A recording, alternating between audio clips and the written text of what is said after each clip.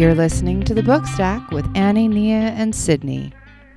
Hi, friends. Welcome to the 12th chapter of The Book Stack. I'm Annie. I'm Sydney. And I'm Nia. When readers are asked what their favorite book is, many times the answer is a series instead of a standalone title. Series give the opportunity for the reader to become more immersed and more invested in the world because of the extended length of time spent with the book. The term series is loosely defined but easily recognized by readers. The most beloved series have readers pre-ordering the next installment or attending an unboxing party. One of the reasons many readers love series is because they allow readers to fall into worlds they love over and over again, with new plots, twists, characters, and story arcs that expand the literary world and allow the reader to find their place within those worlds that they love. Today, we're going to share some of our favorite worlds to fall into. Sydney, share with us what you have enjoyed reading. I would love to. The first series I picked is the Throne of Glass series by Sarah J. Maas. The first book came out in 2012.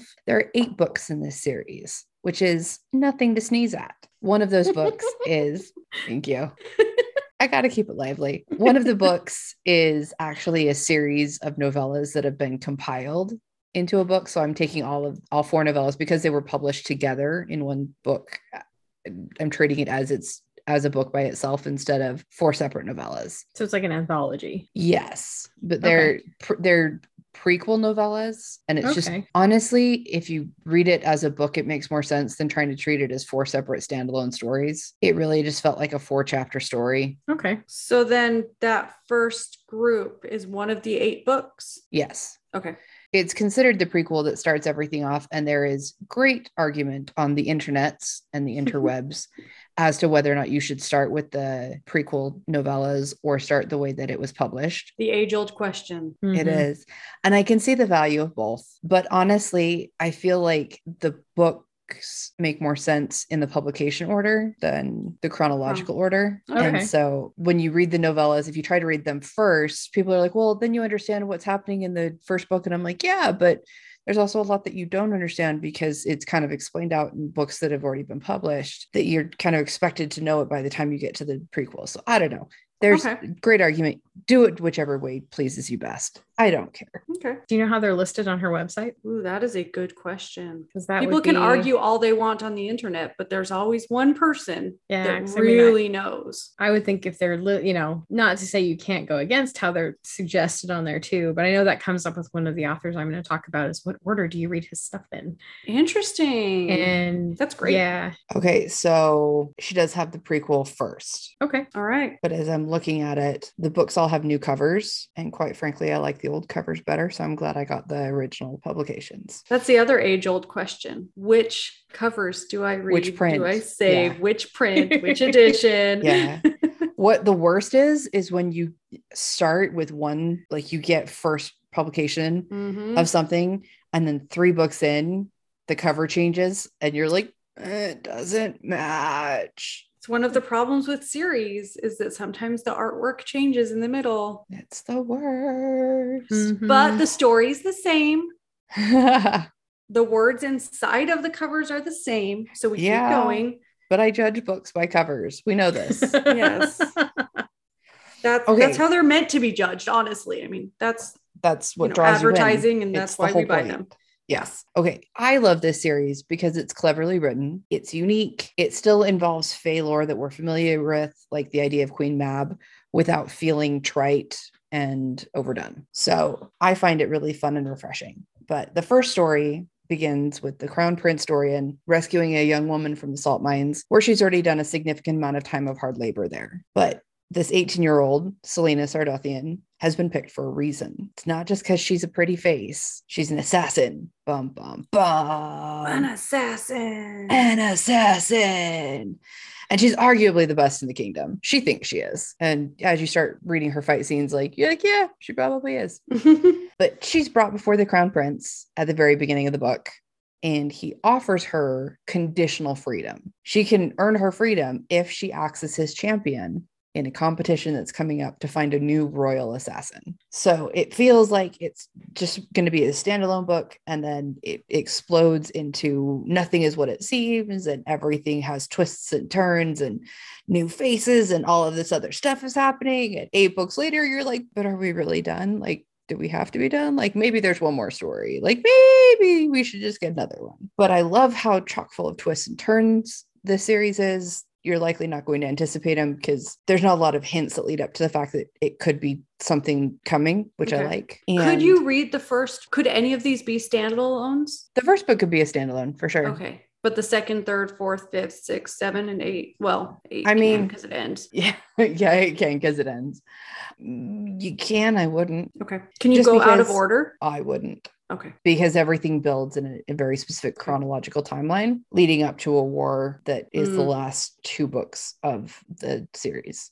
Okay, got it. So for those listeners that we have, those friends that need the heads up, this book does get a bit spicy in places starting in book 2. So what age would you recommend these books for? Because I feel like it's been young adult. This series started out being categorized as young adult. It's now just put in fantasy. Like it's just put in the adult section. If I had a 16-year-old that I felt could handle it, I'd feel good about giving a 16-year-old this book. Honestly. So this would be really like up to the reader. True young adult, like 20, 21, 20, like young adult. Truly. College. Okay. Yeah. Okay. It's not as spicy as the author's other series, Court of Thorn and Roses, where it's like nearly erotica. This one just has a couple spicy scenes, but I mean, who doesn't love a little bit of spice every now and again? It's true. It's very true. I love this series. I recommend it to basically everyone I meet. It's phenomenally written. It's fun. The characters are enjoyable and unique. It's just a fun series. So I'm guessing that this is like a European medieval world-ish. It is high fantasy. Okay. So none of the lands are lands like that we have. Right. If you were to look at it, it would feel very European medieval-ish, but not. But the hierarchy and things kind of follow what we would expect of. Yeah. Okay. It's a good assumption. Yeah. Okay. Cool. This is, I think, the only time I've ever picked a bunch of high fantasy books. I don't usually like go straight high fantasy, but the only other series I picked is the Sword of Truth series by Terry Goodkind. The first book came out in 1994, so it's back a ways. It is. But this series has 22 books in it. If you count, and they're not novellas. Little. They are not little books. They You've are heard big of this books. series, Nia? I have read the first one in this series. It's a very big. The Wizard's First Rule. Yeah. Yeah. But the series has 22 books. Wow. And the last one came out in June of 2020. So this is a story that has spanned decades. So same author for all 22 books? Right. Terry Goodkind wrote all of them. Okay. It starts to kind of feel like it's branching off where there are categories where you can have like, okay, you know, Richard and Kaylin are the main characters in this set of series, and these 4 books follow that, you know, Nikki and these other books follow, you know, like there are definitely expansions in the world. If you want to be super purist, there's like 18 books in the original set before the expansion. But that's kind of cool though. That's kind of cool because you can kind of choose the characters that you want to follow and then stop there. Exactly. And then as your life changes, as you grow, you can go to the other characters and remain in that world that you like. It's kind of cool. Annie, you would like, not that you love high fantasy, but I don't, but that's okay. You would like the fact that each of these books, while there is an overarching plot that carries through all of it, and there's very much a big bad that takes multiple books to get through, each of these books has a conclusion enough that you can treat it as a standalone. Oh, okay. Except for the last 3, which are considered a trilogy, and the last 3 books are supposed to be read where it has very specific continuations and goes through that way. Have you read all 22 of them? No, Nia, I'm working my way through it. I finished it. No. I stopped at book 14, but hey, that's nothing to. That's also nothing to sneeze at. Pretty great. Yeah. It's not. No, I stopped after book 1. I finished book 1. I was like, I know there's some bigger plot points here that weren't resolved, but the main story arc was resolved enough for me. And I'm like, you know, I'm I'm good enough with this. This is close enough to a happy ending. I'm golden. So while I have not finished the full series, I picked it as my favorite series because it's one of those series that I love to fall into and feel like I'm a part of. It has wizards and people with magic that isn't typical magic, and just the magic system and everything that involves in it is just unique and clever and creative. And there's a bunch of humans, so you could find yourself feeling like you were part of that even if you didn't have magic. The main books follow the protagonists Richard Cypher, Kaelin Emnell, and Zedicus Zul Zorander. Awesome. That's a name. It right? is a name, which is why I had to say the whole Will you say name. That again? Zedicus Zul Zorander. Wow. That's awesome. If I ever have a dog, gonna name it Zedicus. Could you imagine hearing that in the dog park? Zedicus. Zedicus Zul Zorander, Wizard of the First Order, come here this instant. That is not your ball. Put it down. Well, now I have to do that. Now you need a dog.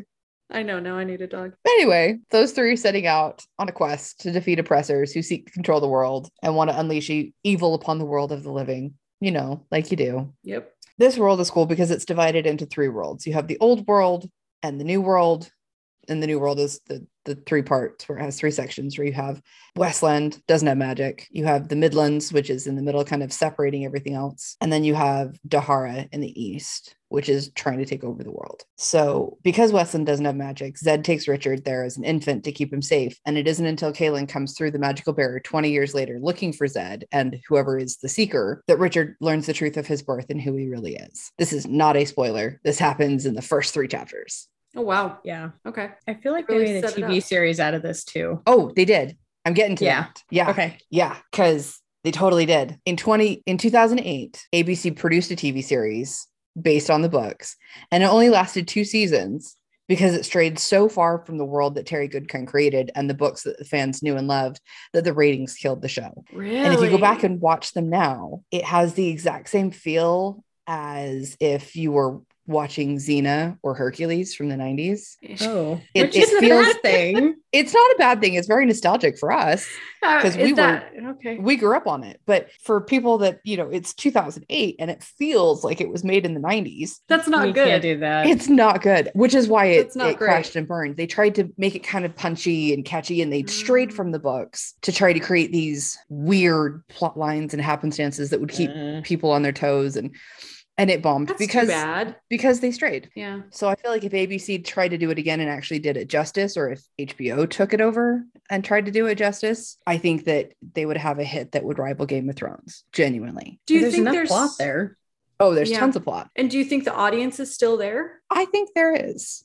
So I have a coworker who I've known for, I think, 4 years at this point, and he found out recently that I knew and loved the series, and he got so excited, like as excited as I get when I make new friends and I find out that they know and have seen and watched and enjoyed the show Firefly. Like, I'm like, oh, my people, right? Like, that's how excited he got. Okay. And he looks at me and he goes, which book is your favorite? There's only one right answer. Choose wisely. And he was not kidding. He was very, very serious. And I was like, it's Faith of the Fallen, which is, I think, book 7. And he goes, oh, good, that was the right answer. So luckily we're still friends. Oh, good. Because apparently there was only one right answer for which book is my favorite, but he has read all 22. Oh, wow. And has read them a few times. So I was very happy that I could still reference things that had happened and, you know, stuff that was going on, and not mistaken the TV show for the book. Not that it's hard. That TV show doesn't sound like it's hard. But the casting was good. See, that's what makes it even harder when you have an amazing cast and you stray too far from the books. And I have a whole rant about that for a few others, but we'll get there. Yeah, they did that with the Dresden series. Okay. They did a phenomenal cast for that one, and then went really weird, really fast, and it lasted I don't even think it was a full season. And it was so disappointing because sad. You can't stray. Some of it was justifiable. Like there's this talking skull in the books. I can see why they picked an actor to play that. Yeah. That adaptation worked brilliantly because they picked someone who was just absolutely Bob, but they went weird.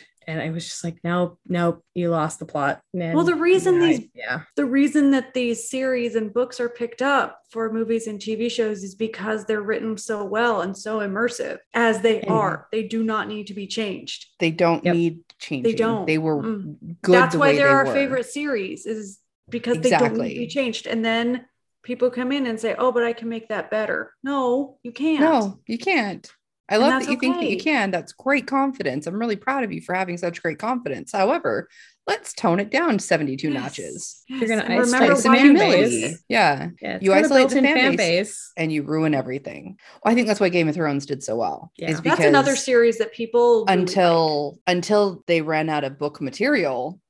It stayed true to book. Yeah, that was my understanding. I never watched it. I'm not going to. It's fine. You're not high fantasy. We get it. No. It's fine. You don't have to be. I stopped partway through. I didn't. I stopped at one of the weddings. I won't say which one, but it was, yeah. Does it rhyme with the color Schmed? No, it does not. I watched that one. It was the other one.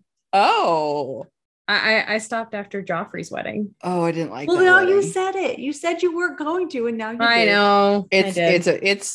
Yeah, no, I can understand. I get it. I was like, I'm good. That satisfied what I needed to see. I was good. Yeah. There's some dark stuff in those books. There's a lot of dark stuff in a lot of series. It's very true. So on that note, Annie, tell me about your favorite series. If this isn't clear to you now, Annie does not read high fantasy. Really? I wouldn't have guessed. In case you were wondering and missed that part of season 1 and summer. I do not read high fantasy, so it was a little hard for me to choose my series. But like I said in the introduction, the term series is loosely defined. So once I broadened my scope and understanding of what a series is, it became much easier for me to identify what I enjoy. The first one that I chose is a graphic novel series, arguably a comic book. There's a comic book in the graphic novel, so kind of both. And it's titled, it's really cute. It's kind of Inception-y. It is a little Inception-y. It's called Squish, and it's by Jennifer L. Holm and Matthew Holm. There are 8 books in the series. The first book, titled Super Amoeba, was published in 2011. And then the last book, Pod versus Pod, was published in 2016. Okay, so at this point, it feels like a microbiology lesson. Yes. Is that like an actual, or is it a play on words, or is it microbiology? No. It's Squish the Super Amoeba. This is a series for upper elementary school, like 3rd, 4th graders, and it introduces them to science. How fun. Nice. I started my son reading these in 3rd grade. He needed a lot of help because the words like amoeba it's not a 3rd grade word. But I started him on these books because there was soccer involved. He's really into soccer. He didn't want to read. And so I thought graphic novels would be good for him. But at the time, and I've since revised my thinking, I did not think graphic novels were legitimate. Again, I've changed. So I chose these books thinking that he would get a little bit of extra things from it because it was science also. Cool. Mm-hmm. So in the book, Squish is the main character, and he is an amoeba in elementary school. He lives with his mom and his dad, and he has 2 friends named Pod and Peggy. Pod is also an amoeba, but he's a different shape because amoebas come in different shapes. Squish is a circly blob, and Pod has tendrils. Ooh. It's the best way to explain it. And then Peggy is a planaria. Okay. Now, I'm sure that all of our listeners are closeted microbiologists. Yeah. But what is a planaria? I don't remember. Okay. But she is a circle. She's an oval with smaller tendrils coming out of her, kind of like hairs. She has like little hairs coming out of her body. Oh, it's such a weird shape. Yeah. All of these are super weird shapes. It looks like a little worm with eyes in the front. Yeah. So Peggy is very excited about life. She super loves life. And she always just goes around like the cheerleader of the group. And it's just super annoying and everyone loves her. And Pod. Super annoying and everyone loves her. But everyone loves her because they're 8. And then Pod is a germaphobe. And so he's always making them late to stuff. And Squish is just trying to follow the rules and be the best little amoeba that he can be. Best little squish he can. Yeah. That's adorable. So they go to school. But it's in the world of microorganisms. I think even on the first page, if I remember right, there's a picture of the globe. I should have a book in front of me to show you guys, but I don't. Look it up. There's a thing called the internet. So it opens on this picture of the globe. It's all in green and white, like neon green and white. And then it zooms in and zooms in and zooms in and zooms in. Keeps going until you get through the microscope to their little world to show that these things exist. These are real things as part of our world. There are amoebas. There are these little guys not going to school, but they're real. And then Squish, when he gets distracted in class, he opens up his comic books and pretends that he is the character in the comic book named Super Amoeba. So there's the comic book within the graphic novel. Okay, which is what little kids would do anyway, because these characters 100%. are super relatable, except that they're amoebas. Whenever a new character is introduced, there is a page dedicated to the characteristics of both the character and its species, if you will. So it'll have like little arrows pointing to the different parts of the whatever it is, saying what the different parts are called. And they're really long. They're the scientific words. So now that my son is in 6th grade and going through science where he's learning more about amoebas, he did have this introduction when he was in 3rd grade in a very accessible way, which is cool. That is cool. Then at the end of each book, there are instructions on how to draw one of the characters from the book. And they're very simple images. So really, I mean, an amoeba is easy to draw. It is. So all the characters are easy to draw, and there's a little step-by-step. If you've heard the names Jennifer L. Holm and Matthew Holm before, they wrote Baby Mouse, which is a super popular graphic novel. Yeah. They wrote Baby Mouse. Nope. I got nothing. They are not, from what I understand, Baby Mouse, I've never read it. Baby Mouse and Squish are very different from each other. Yeah, I could see that. It's I've seen the covers. Yeah. They're super popular. Mm-hmm. Mm-hmm. They're like baby's first graphic novel, basically. Yeah. So, and Baby Mouse they look really cute. They're so cute. Baby Mouse has quite a few books in the series. I don't think Squish did as well, but 8 books is nothing to sneeze at. No. Right? Especially not if you're an amoeba. Right, especially. Okay. So thank you. One of my favorite parts of this book is there's a bully at one point who keeps trying to eat Peggy. Rude. Because that's what the organism does. It eats amoebas. Okay. And so this bully is trying to eat Peggy. And at one point, I think it does. And Peggy's just being her annoying self now within this bully's weird green body. And then they save her. And at another point, Peggy starts growing like a sponge mold because she can. And kids can then learn about molds and how they grow. It's a weird little series, but I love it so much. I mean, it's so cute. I can see how much fun it is. Like it's so I'm watching you tell these stories, and I can see all of the nostalgia of you doing it with your kid and why you enjoyed it. If I taught science, I would have these, even at a high school level, I would have them in my classroom and I would use them as part of my lessons. That's cute. As a really good graphic to point to all the body parts and all of the characteristics of these organisms. That's cool. I like it. Very cool. I know I don't have kids, so I don't really have a good reason to be like, oh yes, my child and I are reading this thing, but now I kind of want to read them. Well, come to Texas. You can borrow mine. I have all 8 of them. They're about... Sydney, why are you flying to Texas for the weekend? Right. I have to borrow a comic book from Annie. I want to say I know they're less than 100 pages. I want to say they're maybe 60 to 70 pages. So they're not very long. They're very accessible. That's really cool. And I love that it engages kids that might otherwise be reluctant learners. Yep. To learn more about science. All the things. So the second series that I chose is called Scythe by Neal Shusterman. I had to look up how to say that. I looked on YouTube. The whole series is called Art of a Scythe, and it's 3 books. The first one trilogy. Yes, it is a trilogy. It's actually going to be, there's a 4th book coming out, but it's, I think, just little side stories that they've compiled into a book. So kind of like they did with yours, where the first little 4 novellas they pulled into one. I think they're doing that with a 4th book that's supposed to come out this year. The first book was published in 2016, and then the last one came out in 2019. And it was a big deal when the Toll came out. There were a lot of people waiting in lines, pre-ordering, waiting by their mailbox for that one to come out. And like I said, the last book should be published later this year. Cool. So I've read a lot of Neal Shusterman's books. He's come to my local Barnes and Noble, I think twice, and he's coming again soon because I live in a pretty big metropolis. Lots of authors come. So I've had the opportunity to hear him speak a couple of times. And when he writes books, he asks the question and then writes the book to match the scenario of the answer to that question. So for this series, the question is, what would happen if all disease and death were gone, but we still had to deal with overpopulation? Because if suddenly no one's dying, all the resources are being used up and we're running out of space. Another book that he wrote, the question was, what would happen if California ran out of water?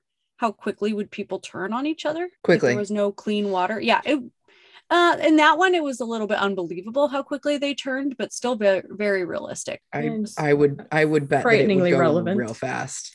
Yeah, that one came out in 2019. Super relevant right now. Yeah. And then he wrote another book in 2020, I think, called Roxy, and it has something to do with drugs. Okay. I like Oxycontin type of drugs. Okay. Yeah. Cool. So very relevant. Mm-hmm. I think. So this is young adult. And again, it's dealing with what happens if all death, all disease, everything is gone, but there's still overpopulation and the population needs to be controlled. So 2 young adults are chosen to train as scythes and they learn how to kill people, but they're supposed to do so without judgment or bias. A computer basically selects and says, you would be a good person to take over the task of deciding who dies and who doesn't, because those people are supposed to be non-judgmental, non-biased, just doing their job. But of course, that's impossible for humanity because people are people. Mm-hmm. So there's corruption. People are people. Yeah, that's because people are people. And so corruption comes into play. And the idea behind Scythe, like I said, it's very relevant. It's very believable. At some point, the way that we're going, more and more diseases will be gone and treatable. And just like now, people are living longer and longer. Again, the way we're going, we're going to probably keep on that path. So I can see how at some point in the future, this really could become a thing. And all of Neal Shusterman's books, the laws are the same as they are now, just with this added twist. So it's really easy to step into the worlds. Okay. So then the scythe has to fill their death quota for the year. And again, it's supposed to be done unbiased, but they also need to kill a certain percentage of people from different areas, racial backgrounds, and socioeconomic groups. So as to not show that 9 people from California died last year, but only 2 died from New York. They have to keep it as equal as they can. And there are different scythes for different countries to make sure that they're killing within their own area. Yeah, so I read these as soon as they came out. Like as soon as these books came out, I read them. I think I even pre-ordered the last one. And then as soon as I finished it, a student checked it out. And then it got lost because of 2020, but then it came back. Oh, it came home. It did. It came home. Mostly because it was signed. But I think this series, I think it will go away for a little bit, but I can see it coming back. I can see a lot of Neal Shusterman's books coming up again every couple of years, because I think the ideas behind them will continue to be relevant. And for sure, people are always asking the what if questions. Those aren't going away. Right. What if this happens? What if this happens? And he really does a good job of playing out the answer to that and showing what could happen. So I was thinking about it just now, because we don't talk about our books in advance. It always gets to be a surprise for all of us, not just our listeners. But when you were talking about it, you were talking about how he asks a question and then he writes the answer. And one of the books that is one of your favorite books, because you're more of a standalone person than a series person. I am. But one of your favorite books is Project Hail Mary by Andy Weir. Yes. Which is also an answer to a question. Hey, I'm noticing a trend here. And I'm catching the pattern. And I'm wondering if that's something that you consciously or subconsciously chose, or if it even is something that you thought about before I brought it up. I've never really thought about that until you brought it up. But I think one of the reasons that I read is for hypotheses. Like you have the what ifs in your head? I think I do. And I think I like to read out the possible outcomes. I think I like to think about those. And reading is a good way to have the conversations and to expand my realm of possibility. Which is why you don't high fantasy.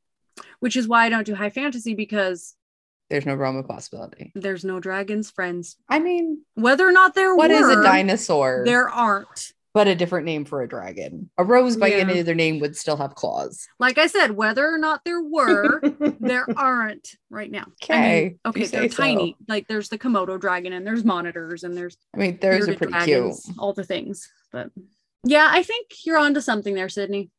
Okay. I appreciate you acknowledging that because I felt real smart when I thought of that. But I don't read true crime. No, you don't. Because that is never a possibility in my mind. Ever. I took a sip of my tea right as you said that, and I had to hold it in so hard to not spit that out. You did great. The water going away. Thank you. Having to go to Mars and being stranded. Those are possibilities. but not true murder. Crime, no. Not murder. Murder it's not real. It doesn't exist. No. Not where I live. Okay. In Texas. Nope, not in Texas. Those happen other places. No. Gun capital of the country. Nia, I am so excited for you to talk about your book because you have really sold us on one of these and I just heard about it again. So I'm really excited. Would you like to share with us? Sorry, I just saw what you just listed. That's great. I'm excited now too. Right. All right, so excited. So the first in my series, I actually talked about this one last chapter because I was rereading them and it has quickly become one of my favorites ever. And it's the Murderbot Diaries by Martha Wells. The first book is called All Systems Red and it came out in 2017. It is science fiction. The opening sentence is, "As a heartless killing machine, I was a complete failure." What a great sentence. I really feel that. It's So there are some perfect first sentences in books, and I think that's one of them. I think so too. Yeah. So I could gush about these all day. I'm such a big fan of these. So there's currently 6 books out. The first 4 are novella length. So if you listen to them on audio, they're maybe 3 to 4 hours long. But books 5 and 6 are full length novels. And what it is with those first 5 is one big giant story arc. So they're little, like they sit alone, but you do have to read them in order. And the first 4 set it up for that like grand finale in book 5, at least for this like big plot. And then 6 it's written like a noir book in space with Murderbot. Space noir. With Murderbot. Yeah. Robot space noir. Yes. So sorry, I just really wanted to say that in like a dark and twisty way. I don't know if it came out dark and twisty, but it felt dark and twisty when I said it. I felt it. And I felt it clear in Texas. Clear in Texas. Right on. I struggle because the Murderbot is it, and it's perfectly fine being it. It's a robot. It doesn't want a human. Humans have emotions. It has emotions, and he gets all grumpy about it. It gets grumpy about it. So, but in my head, Murderbot is he, because the narrator is very, So will try my best to keep with the proper pronouns for the Murderbot, but just know if I slip up, I'm sorry, Murderbot, I got your pronouns wrong. Are you listening to these in audiobook? I am. Okay. So, and they're I can see how you would get confused then. For sure. There are some books that are just so good as audiobooks. Like the narrator just absolutely makes that book sing. That sometimes audiobook is the best way to go. Like, let's just be honest. I would agree. Sorry, Nia, please continue. I want to know more. So basically you have this, he's a security unit, he's a sec unit. And they get contracted out, they get shipped as cargo, and their whole job is to keep people safe. They're part of contracts for exploring different planets or doing different security things. And it's very judgmental of human security because human security always misses things. And, but their whole composite is they are made primarily of machine, but they also have cloned human parts that that are part of their processor. So they have a lot more ability to function, but in order to keep them in control, they have a governor module. And if they do anything against the people who hold their contract or do anything that violates certain things, their governor module will actually fry their brain. Oh no. And hang on. What does Murderbot look like? Murderbot looks like a person. That makes it harder. Like a generic person. Like think this Clone Wars clone. Time I thought Clone Wars just clone. That's a good visual. Murderbot looked like Zingbot from from Big Brother. That's what I saw. No, so Murderbot looks like a person. So interesting. Yep. And it can hide in a regular population unless its weapons deploy out of its arms. And then clearly it doesn't look like an augmented person anymore. It's clearly a weapon. But it decided that at one point in its past history, if something goes wrong, they can erase their memories, but not completely because they have those organic parts. And at some point, Murderbot did a mass murder. Oh, but it doesn't remember. It calls itself Murderbot. That's its the name is self-given name. The name is appropriate, but you don't realize how appropriate. Mm-hmm. But Murderbot was contracted to do this, right? You find out in later books what happened, but to prevent it from happening again, because it's not sure if something went weird and it killed everybody, or if it was given an order and it killed everybody. Oh, but it poor doesn't want to do it Murderbot. again. Yeah, that is a struggle to be dealing with every day. It's kind of got some ennui. It's kind of got some depression. It's kind of got some, well, I could do these things. So I hacked it so I couldn't be forced to do it. And then I could have killed everybody anyway, or not done my job. But then I've downloaded a bunch of media. And so it looks like it's standing there doing nothing when it's actually like watching soap operas and stuff in its head instead. Oh no. And it does its job very well. I feel like there's a but. Yeah. Well, there has to be for there to be 9 books. There has to be a butt in there somewhere. There's currently 6 out. 7 is supposed to come out in 2024, and 8 and 9 are in the pipeline. But I don't know. Like, there's no dates attached to them yet. But they are listed as untitled and coming. Yeah, so it's a really fun series and a fun little bit of trivia. Martha Wells was a writer on Stargate. So that was popular in the 90s, early 2000s. 90s and aughts, yeah. Okay. And there's a show, a serial, they call them serials. There's a serial that Murderbot gets into called World Hoppers. And it critiques some of the outrageousness about it. It likes shows that are very unrealistic. Oh, that's so funny. And so it really likes World Hoppers. It's not its favorite show, but I'm like, that's very hilarious. Yeah. I'll have to check that one out. Yeah, Murderbot is very sarcastic. He's a very, it's a very snarky bastard, and it's lovely. I get lost in these. They just make me happy because they do have like little mini happy endings at the end, and I'm a sucker for a happy ending. I mean, who isn't really? Yeah, and for supposedly being, a heartless killing machine, it has a pretty decent moral code of what it should or shouldn't do, and a really good a really strong loyalty streak too. So yeah, there's a reason this is on one of my favorite series. I've re-listened to them probably 3 or 4 times now. So because the first 4 books are novella length, is it easy to get them from the library or not so much? Yeah, I've been getting them exclusively from the library. I'm looking to buy them, but again, there's a bunch of them, so I'm gonna have to budget them out. Yeah. So, but I just know sometimes they're so fast. Sometimes it's harder to find novellas at a library. It is, and to be fair though, I also have 7 different library cards. Yikes! So in 7 different systems. So New York Public Library a little bit. I don't have a New York one. They'll give it to anyone. They will. I might add that one. Yep, anyone. The more you know. They're pretty much all Maryland, because if you're a resident of the state, you can go into any county and get a card here for free.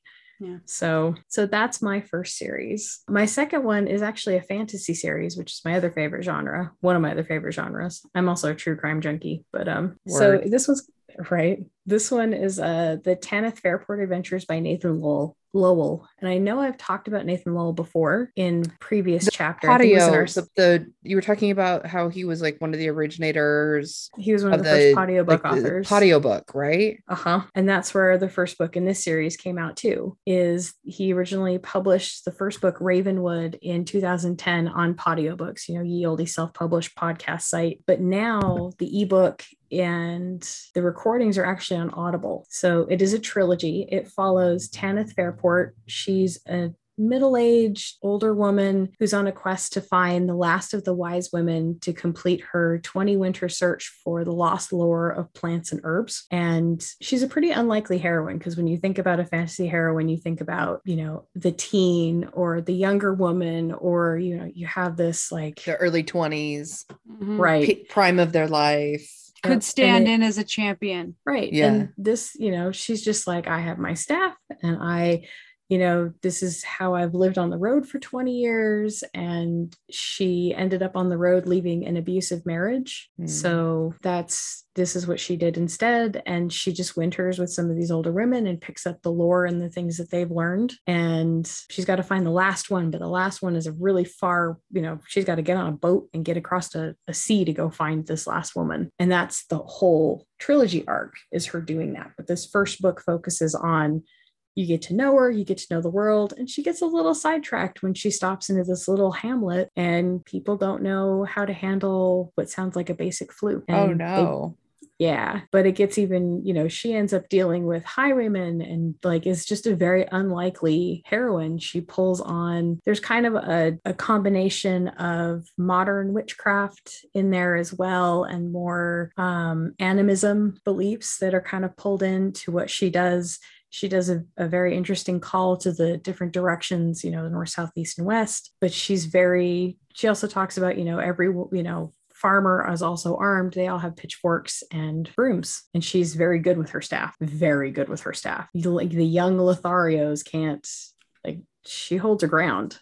I like her. So yeah.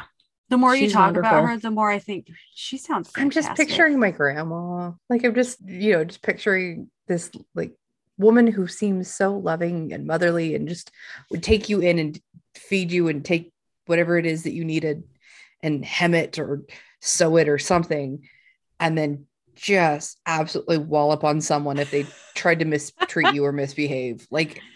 Exactly. I'm thinking of my little German grandma, or Nia, maybe, or Yaya. Mm-hmm. Just one of those women who seem really docile until you meet them, and then they're just feisty as hell. Mm-hmm. Yeah. So I've listened to, so the author recorded the first one, and cool. I've listened to that one multiple times, but he didn't get around to recording the second and the third on audio. So I've read them on ebook, but they are now on Audible. They actually just released this year on Audible with a new narrator, and I haven't had a chance to listen yet, but I'm like, okay, I got to get these books because I love getting lost in this one. I re-listened to Ravenwood probably 8 or 10 times. Wow. Because I love the story and I love the world and I love the characters. And wait, did you say Ravenwood? Ravenwood, yep. I think I was given that book as a Christmas gift. I think I have it, and I think I have never read it. So now I know what needs to go at the top of my TBR list. Yep. There are a couple with the same title. But if it is Nathan Lowell's book, yes, you need to read it. It is delightful. It is. I will have to go look. Nia, did you give that to Sydney? I didn't actually. Okay. A few years ago, my coworkers and I in the English department did a mystery book exchange. We all wrapped the book and wrote. Cool. We did a blind date with a book as our Christmas gift exchange. And that's what you got? Yep. Yeah, that's it. You definitely should read it. This one, yeah.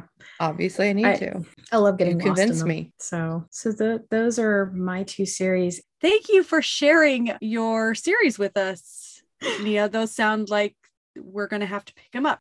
So Sydney, what are you reading now? What are you picking up besides the one that you were just told that you need to read that you already own? Besides that one, which I didn't realize until right now, I just finished a book last night and I'm in the middle. I had stopped what I was reading to read a book that I got very excited about, and I just finished it. So I have to finish what I started and had dropped, which we've already talked about. It's The Botanist's Guide to Parties and Poisons. Oh yeah. We did. I promised we did. I stopped it to read because I found out that Firefly has a book series that's based on the TV show. And so I got too excited to not pick that up. But I promised a coworker, the same coworker that was very excited about Sword of Truth, I promised him that I would read Project Hail Mary, which he absolutely loves. And Annie, I know you've talked about how much you love this book. I do love that book. So I promised him I would read it. And I promised another coworker who's also a friend. They're both friends. I just happen to work with them. I would give her favorite book, Warbreaker, a chance. I have an irrational issue with Brandon Sanderson, and I refuse to read any of his writings thus far. And I do say irrational. It's stupid. It's a very stupid reason why I've never read any of his books. I've never read them either. But her daughter's name comes from Warbreaker, and it's her favorite book that he has ever written. And so I promised that I would give him a chance and read Warbreaker for her. That's very nice of you. I know, I'm so benevolent. Maybe we'll all start reading Brandon Sanderson books now. Let's not get carried away. No. Maybe we'll all give them a try. I'll let you know. He put a lot of work into them. I've heard he's great. Mm-hmm. Isn't he the one that picked up Wheel of Time? The Robert Jordan series that never got finished? Mm-hmm. Yeah, it is. Okay. Yep. And there's our knowledge of Brandon Sanderson. Yeah. In a nutshell, that's all of it right there. We have like 4 listeners that are just going, what? Yeah. What? No. Telling us, stop talking now. Stop talking. Stop talking. Why do I even listen to these women? Because we're delightful. Right most of the time. Because we're broadening horizons. That's why. You're welcome for being delightful. Annie, what about you? What are you reading? So I had the opportunity to go to Powell Books this last weekend in Portland, Nia Oregon. is so jealous right now. I know. I went for a funeral. I will be jealous once I know what I'm missing, but I haven't been yet, so I don't. So I went for my grandma's funeral, and my grandpa passed a year and a half ago, and then she passed away, and now I don't have any family in Portland, so I don't know when I'm going to be able to go back. So I made sure time to go. That is a very long road trip. It's longer for Nia. Nia nodded. She could swing by and pick me up at an extra 40 hours. We could all fly out. There you go. And so if you are unfamiliar with Powell Books, I went to the flagship store. So it's 3 stories of bookstore. What is it? Multiple city blocks? No, maybe. It's really not. It sounds a lot bigger than it actually is. Like the blocks in Portland are not very big. So it's big. It's multiple rooms. It's like a museum, but a bookstore. It's huge. Oh yeah, it's huge. It's huge. But I walked in thinking I wasn't going to buy anything. No, I walked in saying I would buy 1 book for my daughter and I would buy myself a book. My daughter got 2 books because she's gotten really into Karen M. McManus. So I let her buy 2 and then I got 4. And I just had this overwhelming sense of just happiness being in that store. It is, the vibes in there are amazing because everyone wants to be reading, and the huge coffee shop need to go there. The books are not super expensive. No, they're not. They're like Amazon prices. They have used books, they have new books. Anyway,